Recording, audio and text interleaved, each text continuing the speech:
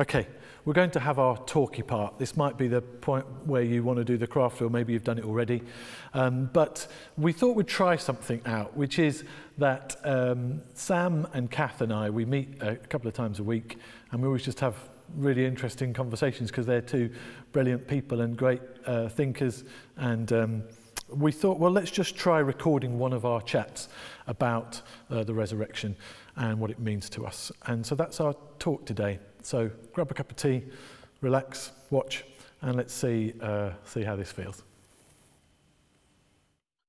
Okay, well, we haven't rehearsed this. We don't know what's going to happen. These guys are worried about small children running in the room and making some kind of viral hit. My children come nowhere near me, so I'm not going to be impacted that way. But we thought it would be fun to try this out, really, because to let you into a little kind of secret and a personal joy of mine, I get to meet with Kath and Sam regularly as we talk about church life, and probably about 75% of our conversations to each other when we get together are theological and profound, and about another 20% are work related, and about 5% are just trivial and daft. But we do get to chew some stuff over together, and it's a really fun thing to do. So I thought that's what we'd do today on this Easter Sunday. Have a conversation with each other and tease out from each other what this day means to us.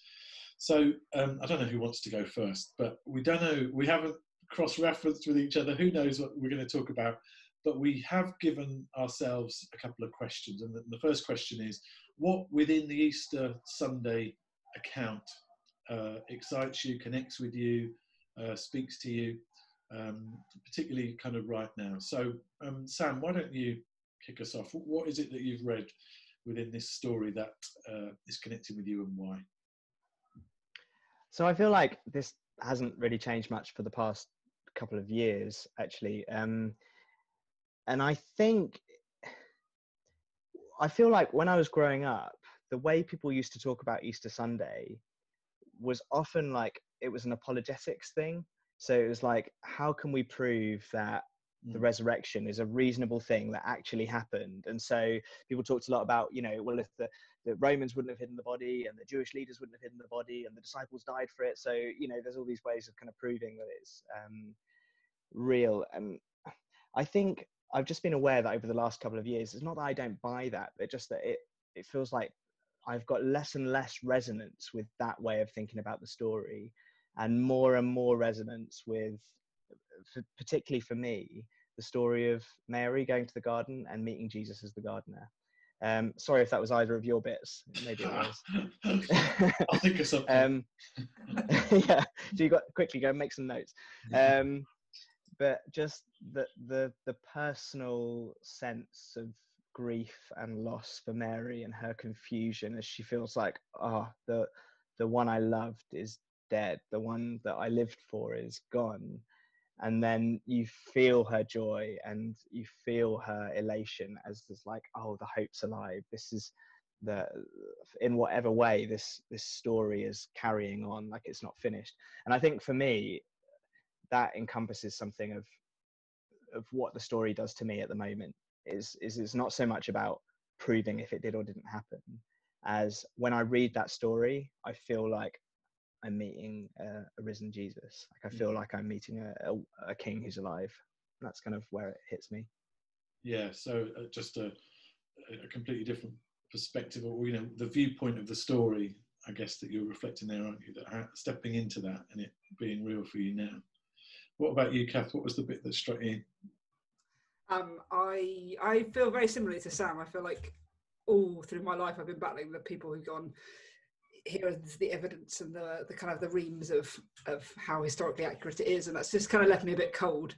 Whereas when I read the stories, and it's all those tender moments like the one Sam described, and also the road to Emmaus where the two disciples are walking along with Jesus, and you get that sense of Jesus is quite random with them. He's quite like, surely you know who I am, but he's also really tender with them, and they kind of beg him to stay with them, and you just sense that kind of, my friend was dead and now he's alive, and that means the world to me. And they just, that sense of them saying, oh, stay with me, Jesus. And I think I read that fairly recently on a retreat, and had again that sense of, oh, I want to be with you, Jesus. And it's those moments, and especially as well, I'm going to pick two, I'm really sorry, but at the end of John's Gospel, when Jesus meets Peter again, and you've seen Peter's story, and you've seen the kind of like the ups and downs and the highs and lows, and he just sees Jesus, and he gets out of the boat and runs towards him, and he splashes through the water in such an extravagant manner, and just he's desperate to see his friend again. And I think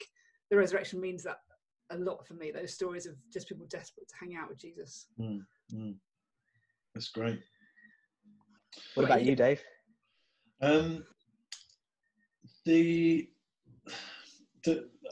You've come up with better stuff than me. That's annoying. But is there less good stuff in the Easter story? No, what I mean is you talk about your. So I was up early this morning, and I was able to just look at all of the gospel accounts. I mean, that doesn't take particularly long.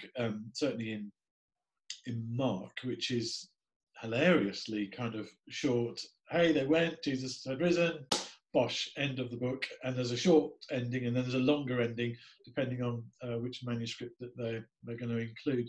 But the bit that struck me today, and I was quite surprised about really, was this a bit that I probably have barely noticed before really, which is, and I think all of the Gospels include this point that the women who go to the tomb, one of the questions that they have as they go, certainly Mark's Gospel stresses this, is that as they go, they're saying to each other, how are we going to get the stone out of the way? And then the other Gospels pick up on that as well, that say they arrived and the stone was out of the way, or they arrived and there was, the angels there. So the bit that struck me was this, that even after Jesus is dead and all hope seems lost, these women still put faith, into practice. Surely they're the conversation when they're at home going, hey, we should go down and anoint the body, but there's a massive stone in the way. They knew, so they knew the circumstances beforehand, but they still went anyway. And that just really kind of struck me, because I think when you think about Good Friday and all of that means to us, and all of that despair and all of that lack of belief, if we're being honest sometimes, and what you do with your kind of, this is over and I had so much more hope that this would work out better. Early on the Sunday morning, the people who show the most faith are these women who are going to go and do something where there's a huge boulder in the way of what they want to try and achieve, but they go anyway. And I kind of think that's a metaphor for my life, really. Just so often I feel like there are boulders in the way of my understanding and my gap between what I really believe and what I have to say that I believe, and all of those kind of things. And that whole thing, but you're still asked to get up and to pray to this God who sometimes feels like he's silent in heaven, and to encourage others even though you don't feel encouraged yourself, and to these small acts of faith that we have to do all of the time. And the kind of boulder moving kind of moments where you do it anyway, and then you look back and you go, oh yeah, God was in that. God was already working. God was doing his thing. So I've always had an admiration for the women who just have this beautiful part in the story, don't they? They discover it, then they go and tell other people, although Mark's Gospel says that they don't say anything because they're frightened. But even that sort of has a bit of the dichotomy in it, doesn't it? Because I think it's in Matthew, isn't it, where he says they were frightened, but they were also full of joy, and it was the kind of joy that wins. And so I think Matthew does a good job of showing there is a lack of faith and there is faith. There is fear and there is joy, and in the midst these women act, and that's the most important thing. So that's what struck me a little bit. The other question, and maybe the bigger question, and the question that it would be great to hear people's feedback from across the church community, is what does the Easter story mean to us today in 2020, in lockdown, in crisis, where there are terrible things happening? Goodness knows what the death count will be today. We live in this, I don't know whether you guys do it or not, but I'm waiting each evening to hear this figure of death and it going up, and people saying ridiculous things like, oh well, it's it's peaking now. Oh, that's good news. How can it possibly be good news in any way? We've just heard that 1,000 people or more have died, and that's 1,000 families impacted, and friendships, and very real horrible suffering. Yet here we are on Easter Sunday talking about this resurrection thing. So I wonder if either of you have got any thoughts about how it might impact us today. I think I went first last time, so maybe Kath should go first. Oh, good move. Yeah, there are lots of thoughts that swirl around my mind. I think the big thing for me about the resurrection is that it means there is hope in the midst of this. That it's so hard to live in a world where you think it's random and out of control, and there's no meaning. I'm old-fashioned, and I always go back to the end of 1 Corinthians, and where Paul says something along the lines of, if there isn't a resurrection, then life is in vain. You might as well eat, drink, and be merry, for tomorrow we die. And for me, that's the bottom line, really, of saying, actually, there is a resurrection, and therefore I don't just live in my own little bubble. I don't just eat, drink, and be merry, for tomorrow I die. There's life beyond the grave, which there's huge. We could have like a 5-hour discussion about what we think about life beyond the grave, but Jesus came up from the dead, and so there is hope, and there's meaning, and there's a new world, whatever shape you think it looks like. There's a new world to come, and so there's more than this world, but also there's meaning in this world. So there's a point in me loving the people around me, in praying for the people who are suffering, and supporting those who are in need. This life isn't in vain, and it's worth doing those things. Yeah, that's great. I think for me, is that all right if I jump in, Sam? Because because I can. There was a phrase that somebody spoke about Frederick Buechner, and he's famously said, "The worst thing is never the last thing." And that sort of just came to me out of nowhere the other day, and it was like, oh yeah, I remember reading about that ages ago.